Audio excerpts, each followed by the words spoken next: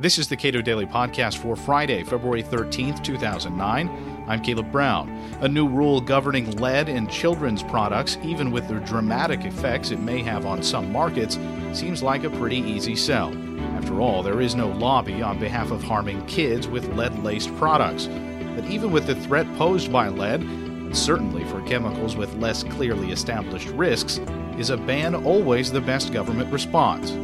Peter Van Doren, editor of Regulation Magazine and Cato Institute Senior Fellow, comments. Effective this week, to be precise, February 10th, the Consumer Product Safety Commission is charged with implementing this law, and the rules go into effect on February 10th.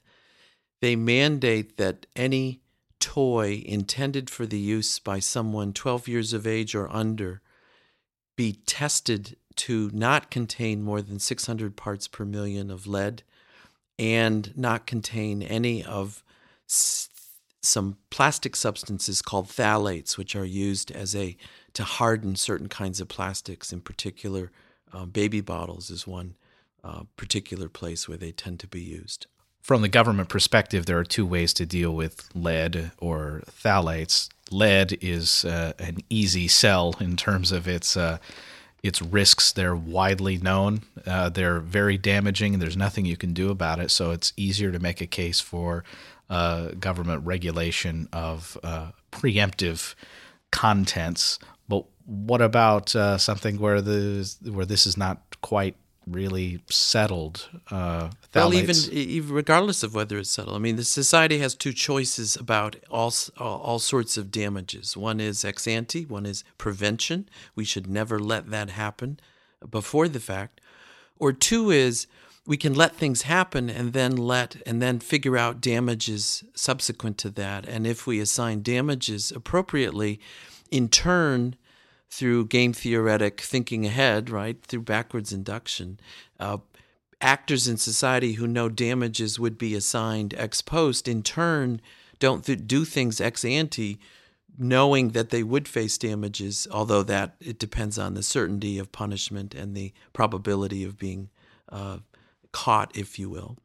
So even for a known harm like lead, we could have the common law tort system, in theory, deal with damages ex post. So children who are exposed to lead in toys could in turn sue the manufacturer, et cetera, et cetera. And our listeners quickly can realize why that might have difficulties, because parents might not know that there's lead in the toys. I mean, the whole tort system depends on that you've been hurt, and for exposure to chemicals that result in long-term, lifelong issues of intelligence or whatever. I mean, how do you know why Johnny isn't that smart?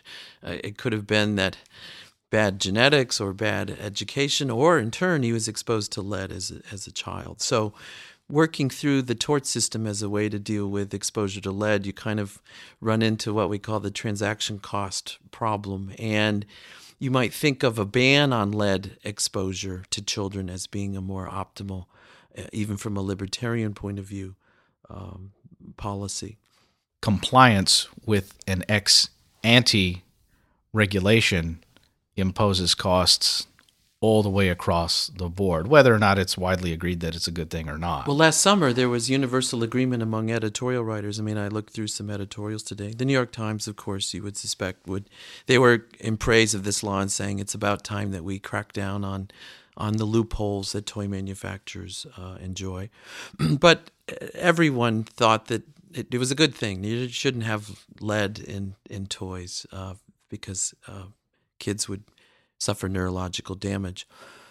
But turning what seems to be a good concept in practice, well, how do you regulate thousands and thousands, and in fact millions of decentralized manufacturers? Well, at the time the law was passed, you just think about big companies. Well, in fact, it turns out lots of mom and pop operations make toys and use zippers and lead beads from China, which they're not sure whether those objects do or do not contain lead. So now there's a small business uproar saying they should be exempt, or there should be some kind of hold harmless provision so they don't have to figure all this out. From an economist's point of view, this is just a realization or an example of compliance with regulation increases the fixed costs of operation, and in turn, that restricts entry, right? And so you now need to be a rather large company with a legal staff and a testing regime in place in order to comply with the law. Now, from a libertarian perspective, you could say, aha, we have an answer to that. But in fact, all parents of any reasonable benevolence towards their children would not want their children exposed to lead in their toys. So how could parents in turn ensure that this did not take place? And the answer is, well, you need a testing regime. So notice that even in a market world, I think you'd come around to third-party certification of some sort, even if it's voluntary. And the fact that it's voluntary doesn't make it free. So there still would be this fixed cost problem, which in turn would make small mom-and-pop toy companies face rather large costs when it came to certifying that the things they use in the manufacture of their toys were okay from a lead point of view. So it's not just that the government is making people do it, and in turn that's the problem, but rather reasonable consumer demands for knowledge actually impose fixed costs on firms of all sort, and in some sense there's no way around it. With a large regime of government regulation that exists but does not have a specific rule banning lead, again, you're left with consumers who may reasonably assume that what they go out and buy in the store is perfectly safe, absent a regulation saying that it must be. So they may have that false sense of security while believing in the regime that is out there. In previous conversations I've had with you, I've talked about how in a world where people come to assume and accept that government protects them from things, everyone has less reason to think about things. Firms have less reason to assure consumers of what's going on, and consumers have less reason to even look around about signs of assurance. The peanut salmonella example, right, that's coming up this week. Notice that this week in the newspapers, Smuckers, the Smuckers Corporation, and some others that are name brand peanut companies that have vertically integrated sources of supply. In other words, they own from peanut to peanut butter, if you will. They were forced to go out in the newspapers and print ads and say, we're different. We're not subject to the same. We're not part of this Peanut Corporation of America market chain.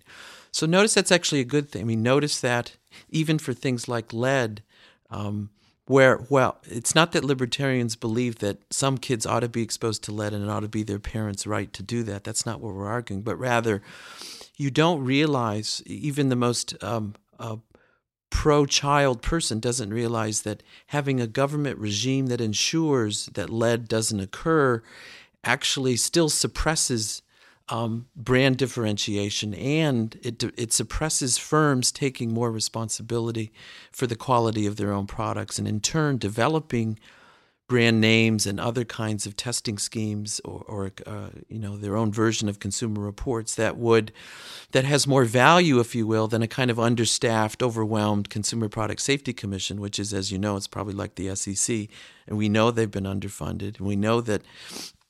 I mean, not from our point of view, but in fact, the set of people in the CPSC that are there, given their list of tasks, they can't possibly do all the good things they're supposed to do. So, right now, they have to in effect, assure consumers that thousands and thousands of toy companies all have certified that, in fact, they have a program in place to make sure that lead doesn't get into the toys, and we know that there'll be cracks in that, and that that there won't be enough staffers to somehow figure out whether that's true or not. In the case of these chemicals that are the hardening agents within plastics that I guess are found in Nalgene bottles and others, people are still drinking out of Nalgene bottles. The public is not all that concerned yet about the threat posed by this chemical. How ought we to think about risks that are not that clear? Well, that's first. Let me talk about the politics, which is the fact that the bill last summer included the lead thing, which is certain, and the phthalate thing, which is much more a concern of environmental activists and some scientists rather than universal agreement on that. I think the activists understood that the lead problem was real and they needed to attach this more controversial thing to the bill and then see whether the president would have the intestinal fortitude to veto this kind of thing. And of course, he did not. His capital was about 0 last summer. So we have this bill that does an obvious thing with lead and then much more controversial thing with phthalates. And again, I would go back to our discussions of pooling versus separating equilibria. So in situations of disagreement, you want firms to provide different kinds of products at different prices with different kinds of certifications and with different kinds of testing programs because we aren't in agreement on this. And you want to let, in effect, the marketplace have a rigorous fight, if you will, about claims and counterclaims and virtue and lack of virtue. And if the phthalate-free products are higher priced and all of that, but they supply a testing regime that certifies that they're phthalate-free, and some people want that, that's okay. I don't see any problem with that.